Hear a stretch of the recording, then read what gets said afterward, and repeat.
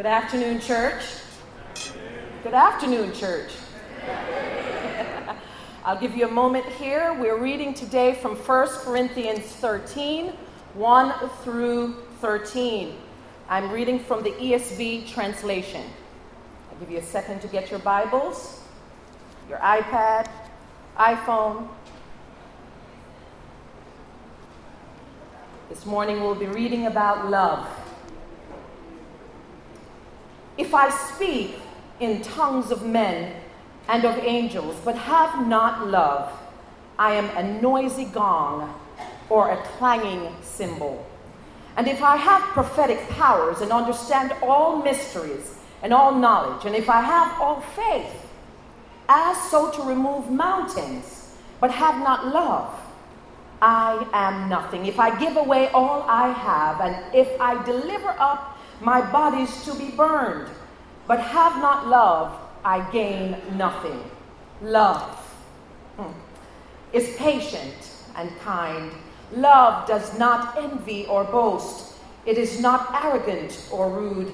It does not insist on its own way. It is not irritable or resentful. It does not rejoice in wrongdoing, but rejoices with the truth. Love bears all things, believes all things, hopes all things, endures all things. Love never ends. As for prophecies, they will pass away. As for tongues, they will cease. As for knowledge, it will pass away. For we know in part and we prophesy in part, but when the perfect comes, the partial will pass away.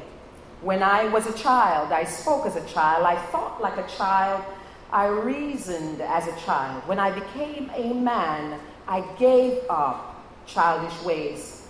For now we see in a mirror dimly, but then face to face. Now I know in part, and then I shall know fully, even as I have been known. So now faith, hope, and love abide, these three, but the greatest of these is love. This is the word of God. Let's pray.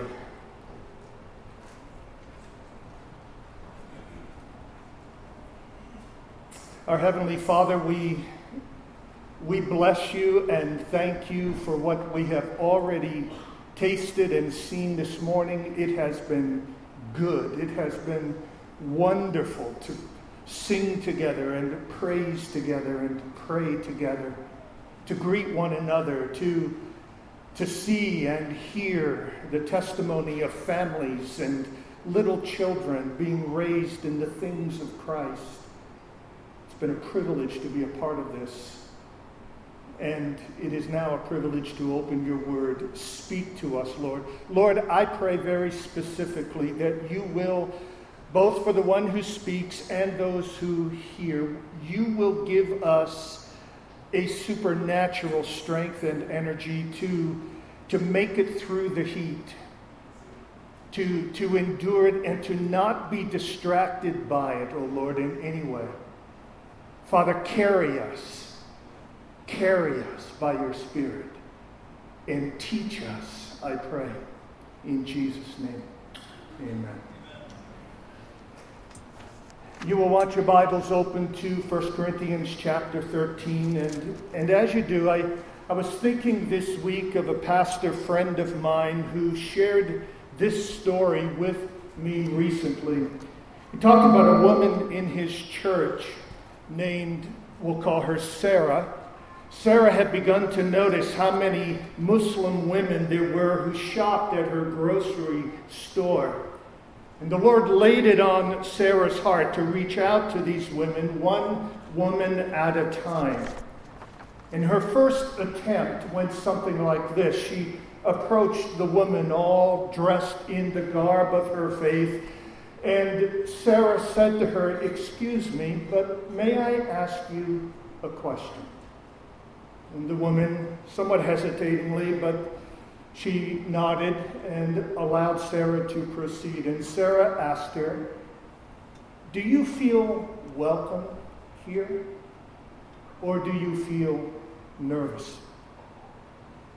The woman said she does not feel welcome, and yes, she always feels nervous. Sarah responded with these words, "I want to welcome you. And I want to let you know that you do not have to fear me." The woman's guard and fear broke down, and the conversation started that led from one thing to another and eventually landed on family and family circumstances. And the Muslim woman talked about the struggles that her son was having with math, and Sarah, by God's providence, happened to be a math tutor. So she offered to help this family with the tutoring of their little boy. And by last report, this Muslim woman and her husband were going to be meeting Sarah in her home to talk about the possibility of her helping their son. There is something about that story that affects me deeply. There is something about that strikes me as love. It is a kind of love and a quality of love that marked the earliest Christians in the history of the church. Back in the 100s, there was a letter written to a man, Diognetus, and this letter read like this: "Christians are indistinguishable from other men either by nationality, language, or customs. They do not inhabit separate cities of their own or speak a strange dialect or follow some outlandish way of life, and yet there is something extraordinary about their lives. Christians love all men, but all men persecute them. Condemned because they are not understood, they are put to death, but raised to life again. They live in poverty, but enrich many. They are totally destitute, but possess an abundance of everything. They suffer dishonor, but that is their glory. They are defamed, but vindicated. A blessing is their answer to abuse. Deference, their response to insult. For the good they do, they receive the punishment of malefactors, but even then they rejoice, as though receiving the gift of life. They are attacked by the Jews as aliens. They are persecuted by the Greeks, yet no one can explain the reason for this hatred. The world hates the Christians, though they have not done it any wrong, and yet Christians love those who hate them and flourish under persecution." The earliest Christian believers, the earliest Christian church, loved like Sarah is loving. A love that goes in all directions, no matter what the cost, no matter what the risk. There is something profoundly beautiful about this, but something sadly lacking and rare about this. To be honest, today's Christians seem more marked by rage and fear and the demanding of their rights and self-protection and racial innuendo and slander, the protecting of a free and a prosperous way of life. Today's Christians seem much more concerned about those things than they are about love. It was said about the earliest Christians that they were known to be Christians by what? By their love. By their love. I wonder, would that and could that be said of us today? Is that how the world would describe us today? Those are the ones, that is the church, where they love one another, and not just one another, they love all peoples. No matter how wronged or wrong we are, no matter whether we are victim or victimizer, no matter whether it cost us little or cost us everything, no matter whether those we are called to love us in return or not, my friends, in this hour of family crisis, In this hour of cultural crisis, in this hour of racial crisis, in this hour of international crisis, in this hour of moral and spiritual crisis, we Christians need to be different. We cannot reflect the world if, in fact, we're going to affect the world. Our ways, our words, our attitudes, our character, and above everything else, the quality and the purity and the impartiality and the bounty of our love need to surpass anything and everything the world has ever seen. We must love. We must love no matter what. Here's my goal this morning.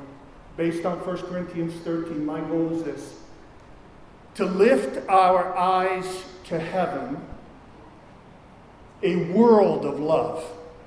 Borrowing that phrase from Jonathan Edwards, the theologian. My goal to lift our eyes to heaven, a world of love, so that he who dwells there, he who dwells in heaven, he who dwells there and awaits us with his love, will be our inspiration for life and our desire for eternity. Let me repeat that. I hope, I pray, I long that we will have our eyes lifted to heaven, a world of love, so that he, God, in three persons, Father, Son, and Holy Spirit, God who dwells there and awaits us with his love, will be our inspiration for life and will be our desire for eternity. Let's think about this. You may or may not realize it, but everyone in this room, every single one of us in this room, is playing a role in a great human tragedy. I don't know if you were aware of this, but when everything began, it was very different than it is now. When everything began, it was a paradise of love. Eden was a place where God and man and woman dwelt together in mutual affection and love. It is not that way anymore, in case you haven't noticed. Things that are now are not what once was. There was a day in which paradise was our home. There was a day in which perfect love was experienced by every being in the universe. But then, if you know the story in Genesis chapter 3,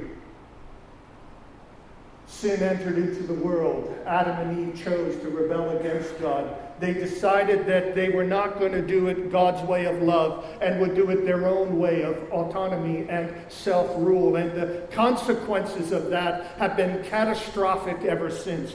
Every single fight, every single conflict, every single war, every single racial barrier that exists in the world exists because way back when, in the garden, when Adam and Eve had it all, they chose to reject it, and we've been rejecting it ever since. You cannot reject God without losing everything.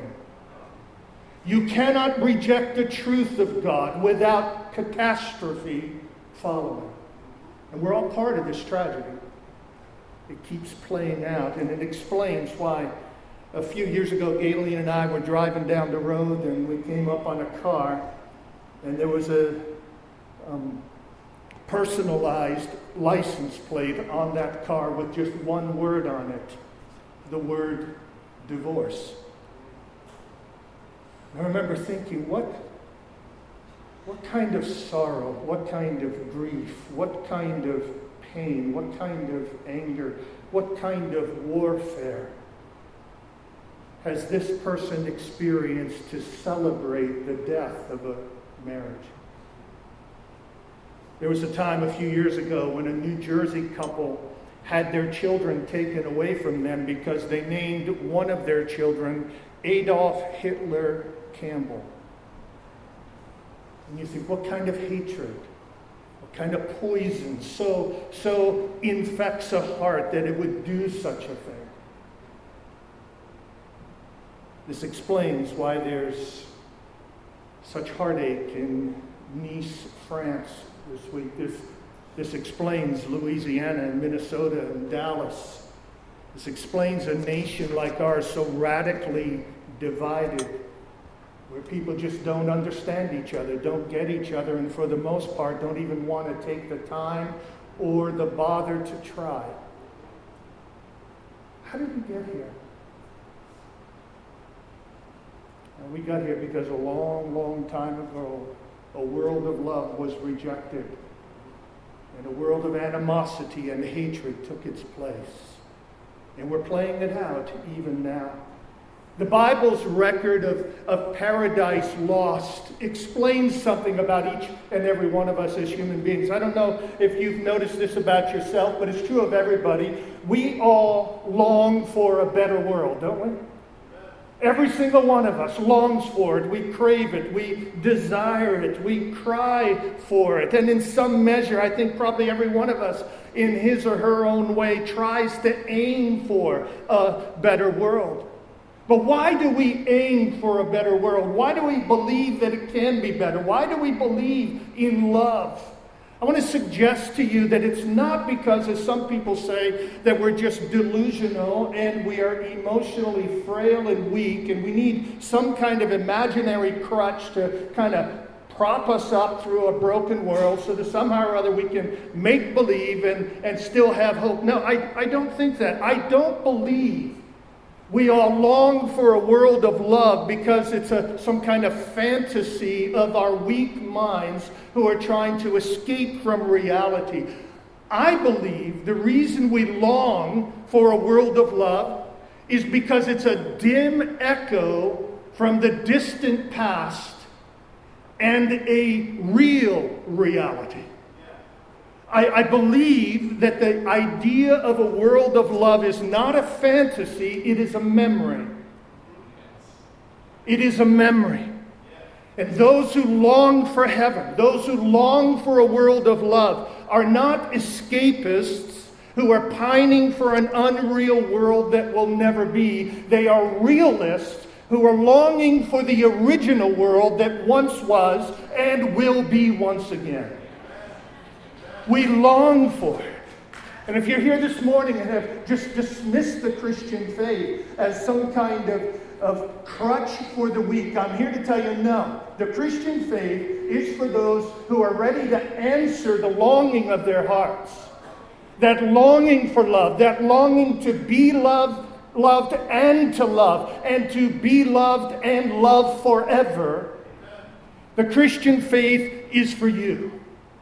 The Christian faith is about the measures and the costs and the sacrifice that God has gone to rescue us from our world of hatred, to rescue us from our world of sin, to rescue us from ourselves and the hell we deserve, so that we can be together with one another, with Him in heaven forever. The Christian faith is about the amazing love of God in Jesus Christ, who came to rescue us. It is about the day that's coming when we live forever and ever in a world of love. In a world of love. Let me tell you a few things about this world of love. I'm going to just break them down into three quick headings. How long heavenly love will last. That's the first point. In what directions heavenly love will flow. And then third, by what means heavenly love will be perfected in us. So, first of all, how long will heavenly love last? Well, if you've got your Bibles open, you have heard it, read, you have seen it with your own eyes already. But look at verse 8 of 1 Corinthians 13. Love never ends. It never ends. Verse 13. So now faith, hope, and love abide. these three, but the greatest of these is love. Love never ends. It will not cease or vanish away. Paul says in the middle verses there, like the gift of prophecy, the gift of tongues, those things are going to serve their purpose. They will come to an end. But love will go on and on and on and on. It endures beyond when the perfect comes, that he talks about in verse 12, or where is it? I lost my place here. When I was a child, verse 11, I spoke like a child, I felt like a child, I reasoned like a child. When I became a man, I gave up childish ways.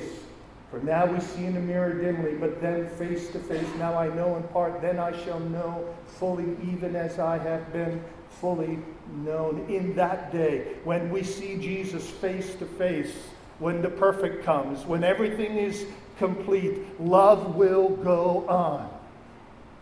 Everything else will cease as we know it, but love will continue. Say, how do we know that? How do we know that love is eternal? We know love is eternal because God is eternal, and God is love, and heaven is God's home. God is eternal, and God is love, and heaven is where God is. So heavenly love will go on forever because God goes on forever. God, who is infinite, inexhaustible love, goes on forever. The being and light and glory and beauty and love of God himself, ladies and gentlemen, is going to be the light and the glory and the beauty of heaven itself. Love will last as long as God lasts. I want to give you a little bit of Jonathan Edwards this morning. How many of you have heard of Jonathan Edwards? How many of you read some of his stuff in American literature in high school? Remember Sinners in the Hands of an Angry God? Remember that sermon? Probably the most famous sermon other than the Sermon on the Mount that's ever been preached. It's a kind of fire and brimstone type of sermon. What I'm about to read you is very different than that. Listen to the words of Jonathan Edwards. He writes, "Heaven is a world of love. For God is the fountain of love, as the sun is the fountain of light. And therefore the glorious presence of God in heaven fills heaven with love. As the sun placed in the midst of the visible heavens in a clear day fills the world with light. The apostle tells us that God is love, and since he is an infinite being, it follows that he is an infinite fountain of love. Since he is an all-sufficient being, it follows that he is a full and overflowing and inexhaustible fountain of love. And since he is an unchangeable and eternal being, he is an unchangeable and eternal fountain of love." Love, I just want us to hear this. Love will be the eternal, endless enjoyment of everyone in heaven. My friends, this answers one of the deepest cries of every human being. You ever wonder why all the fairy tales end in live happily ever after? Well, because we want them to end that way.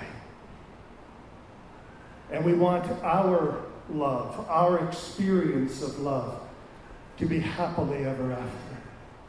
We want the experience, we long for the experience of undying love, endless love. And you're saying, well, that's just a dream, Tim, that's just a fantasy, that's a fairy tale. I said, no, don't dismiss it that quickly. Don't dismiss it that quickly. I think that's a cop-out. It's something the world's been selling for a long time. It doesn't work. Friends, that longing for deep, unending love is so deep inside of us. It is so strong inside of us that it just won't go away no matter how much love fails. I heard a while back about a couple who had been married for 72 years, and they died within 1 hour of each other, holding each other's hand. And we say, wow, that's pretty cool. And it is. But I'll tell you what, their love was still till death do us part. And at the end of the day, their experience of love, at the end of the day, was not much different from the person driving the car with the word divorce on the license plate. Because in this life, it always ends, doesn't it? It always ends. And yet, we long for it to never end. I suggest to you that the depth of that longing and the strength of that longing signals to us that this longing is not a fantasy, it's a reality. There is a world where love goes on forever and ever. And if, to paraphrase C.S. Lewis, if you are longing for something that this world does not satisfy, it may well be because you were made for another world. You were made for that world, where love goes on forever and ever. How long does heavenly love last? Forever. What directions does heavenly love flow? Well, in the text we see, I think, 3 directions, and I'll do these quickly. The first is perfect love, heavenly love, will flow from God to us. It will flow from God to us. Look at verse 12. Where we see that we actually are experiencing this already. Paul says at the end of verse 12, now I know in part, then I shall know fully, even as I have been fully known. You say, where's love there? Well, love is in the word know, or known there. In the Bible, very often, when it speaks of God knowing his people, it is not just talking about some kind of abstract knowledge. It's the knowledge of love. It's the knowledge of affection. It's the knowledge of intimacy. It's the knowledge of relationship. And Paul says here, we have been fully known. He's talking about God's love for us here, his knowledge of us. God fully, completely, perfectly loves his children. God loves us. Now the problem with us is that in this world, this side of heaven, our knowledge of his love is imperfect. His love is perfect. His love is flawless. His love is faithful. His love is deep. But, in the words of Ephesians, we don't know the length or the height or the depth of that love. His love is fathomless. His love is boundless. His love is endless. His love has no fullness of height or depth or width to it. It just goes and goes and goes in all directions in perfect love. Now, in heaven, we will know that love. In heaven, we will know just how much God loves us. I don't know if you've ever had a child who's been very sick. I was talking with Jared Mellinger the other day. Jared and Megan, Jared's the senior pastor of Covenant Fellowship, our sending church, a dear friend of many of us. Jared Mellinger's little daughter, Agatha's 2 years old, right? Just recently diagnosed with cancer. Now begun a long ordeal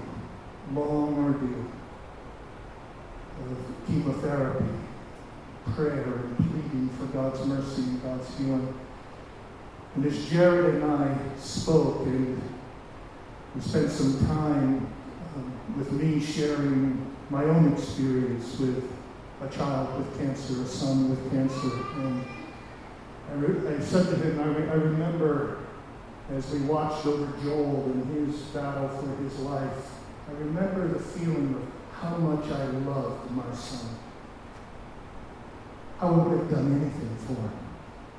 I would have given my life for him, in a heartbeat, given my life for him. How much I loved him, how much I felt for him, how much I my heart broke for him, how much I care. Sometimes, if you're a parent, you know this, sometimes you feel the depths of your love for your children most when you see them suffer. And your heart just aches. You realize how much you love them. And Jared and I just shared in that moment. We realized how much we love our kids. Now God infinitely more loves us. He looks on us with affection. He looks on us with grace. He looks on us with pity and compassion. He looks on us with care. Everywhere we are, everyone who is in this room, every circumstance of our life, God loves. God loves. With a perfect love. In heaven, we will know that perfectly. God's love will flow perfectly to us. But then, secondly, our love will flow perfectly to him. So what does Paul say? I will know fully, even as I am fully known. When the perfect comes, when we see Jesus, in that moment, our hearts will be transformed, our faith will be transformed, everything will be changed, so that we will love Jesus fully. We will love our God perfectly and completely. Child of God, Christian here this afternoon, do you not long for the day when you love for the first time ever, you love the Lord your God with all your heart and all your soul and all your mind and all your strength? Every Christian grieves daily that they don't love God more. Oh, for the day when there is no sin in my love, when there's no self in my love, when there's no flaw or weakness or imperfection in my love, where I look on the face of Christ and I know him fully, even as I am fully known, where I love him with all my being, when I'm joining the sinner woman who wept at his feet and broke the jar of perfume and just wept for love and affection. She loved him much. Why? Because she had been forgiven much. Oh, for the day when I know how much I've been forgiven, how much God loves me, and then I just pour it back to him. I pour it back to him. We sing like we did earlier today. We worship, we pray. I don't know about you, but I bet you just about every week as I'm worshiping God, there's one moment or another where I say, oh, Lord, that I could worship you perfectly. Oh, that my love would be pure. The day's coming in the world of love, where not only will we experience God's love perfectly flowing in our direction, but we will experience our love flowing perfectly in God's direction. And then third, love will flow in each other's direction. For the first time since Eden, human beings will love each other perfectly. This is the whole point here, really, of the text.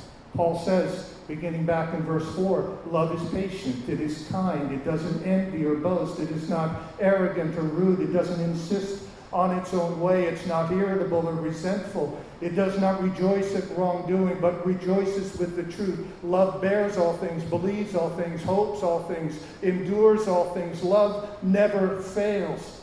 Paul's describing love here, and then he's saying in heaven, when we see Christ, this love is going to abide. This is how we're going to treat each other. This is how we're going to treat each other, with a perfect experience of love. Where there is prejudice and partiality now, then on that day will be perfect understanding and honor and respect and equality and grace. Where there is meanness and malice now, on that day, there will be nothing but kindness. Where there is impatience and a quitting on our relationships now, on that day, there will be unendingly long fuses. We will never lose it with each other.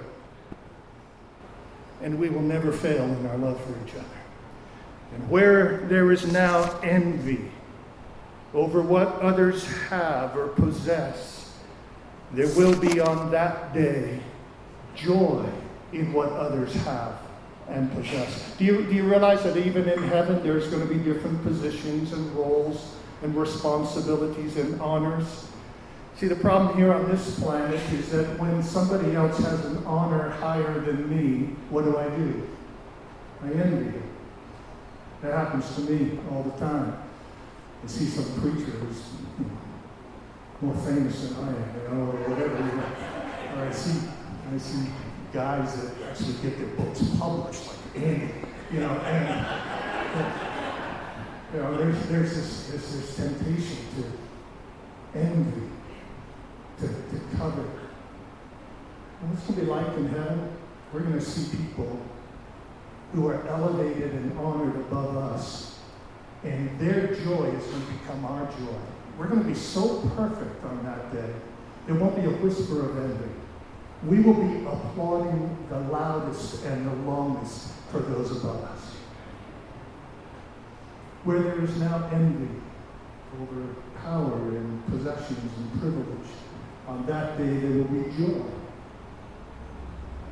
Where there is now boasting and arrogance over power and privilege and possessions, on that day there will be nothing but humility and a deep recognition that everything I have and everything I am is by the undeserved kindness and mercy of God alone.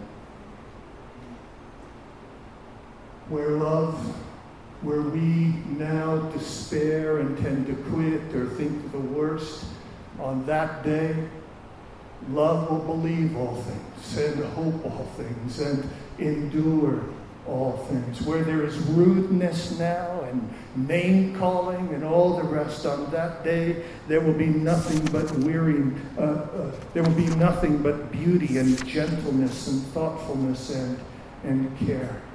A perfect love from us to each other. Oh, I long for that day. I long for that day. Do you? It's real. You say to me, well, how do you know it's real? I'll tell you why I know it's real. Because about 2,000 years ago, God came to earth in the person of Jesus Christ. God came to our rescue. He looked down on us in our sin, in our selfishness, in our pride, in our arrogance, in our bigotry, and all the junk of our life. And he realized where it was taking us, not to a world of love, but to a world of wrath. And in his love and in his pity, he had mercy on us. And God the Son became human, and he lived among us. And he lived a perfect life. And then he died as a sacrifice for our sin. He bore our sins in his own body on a cross. He said, all the wrath, all the judgment, all the fury that the sins of my people deserve, Jesus said, I will take them on myself. I will bear them. I'm going to rescue my people from a world of wrath that they might enter a world of love. But it cost him. Here we know love, John says, in that he gave his life a ransom for many. Jesus Christ loves us so much that he died for us. He took our place. If you're here this morning and you say, how do I know God loves me? Think about Jesus. Think about the cross. Think about what Jesus did. And realize he died not as a helpless martyr. He died not as a helpless victim. He died not because some wicked people got their hands on him. He died by his own choice, by his own will, for his own love for you. He came to die for our sins. Because he loved us and wants us to enjoy a world of love with him. And so, how long will heavenly love last? As long as God lasts, forever. What directions will heavenly love flow? From God to us, from us to God, and from us to each other. One last real quick point. How will this heavenly love be perfected in us? As we look in the mirror and say, well, that's now. How do we get that way? The text says that the day is coming when we are going to see Christ face to face. The Bible teaches this amazing truth that we become what we behold. What we gaze at transforms us. So in 2 Corinthians, we learn that as we gaze at the glory of Christ, we are transformed from one degree of glory to another. You know what's going to happen when we see Jesus? The source and the fountainhead of all love. You know what's going to happen when we gaze in his face and we see the scars of the thorns on his brow and the thorns or the scars on his hands and on his feet? You know what's going to happen when we look in his eyes and we see the perfection of love? In that moment, that love is going to change us. It's going to transform us. All the hatred, all the sin, all the junk, all the bigotry, everything is just going to wash off over us or off of us. And we will be like him, John says, for we shall see him as he is. That's the Christian hope. We know heavenly love is going to be experienced. God to us, us to God, us to each other, because on that day we're going to see the Prince of Love. We're going to see the fountainhead of all love. We're going to see he who is love itself. And in the seeing, we will be changed. And in the seeing, we will be perfect. And we will never hate again. We will never hate again. We will never distrust again, or scorn again, or mock again, or prejudge again, or reject again. Oh, for the word of love. So, are you going there? Are you going there?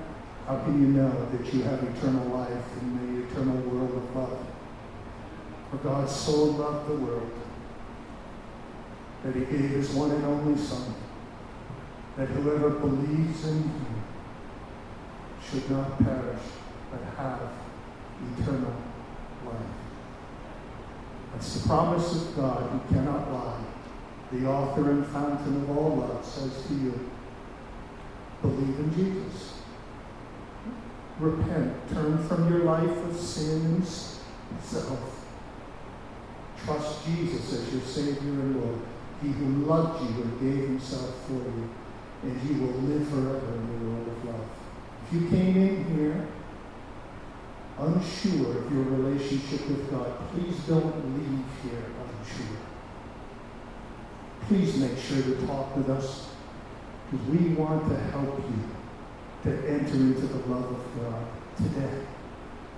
And if you already love Christ, then friends, keep looking at Christ on the cross. Keep contemplating the cross, because it will transform you to love each other more and more right now. Because while we are waiting for heavenly love to start, we can practice it and live it and do it here and now. And we all know the world needs it. So let us love our neighbor as we love ourselves and as we love our God. Amen.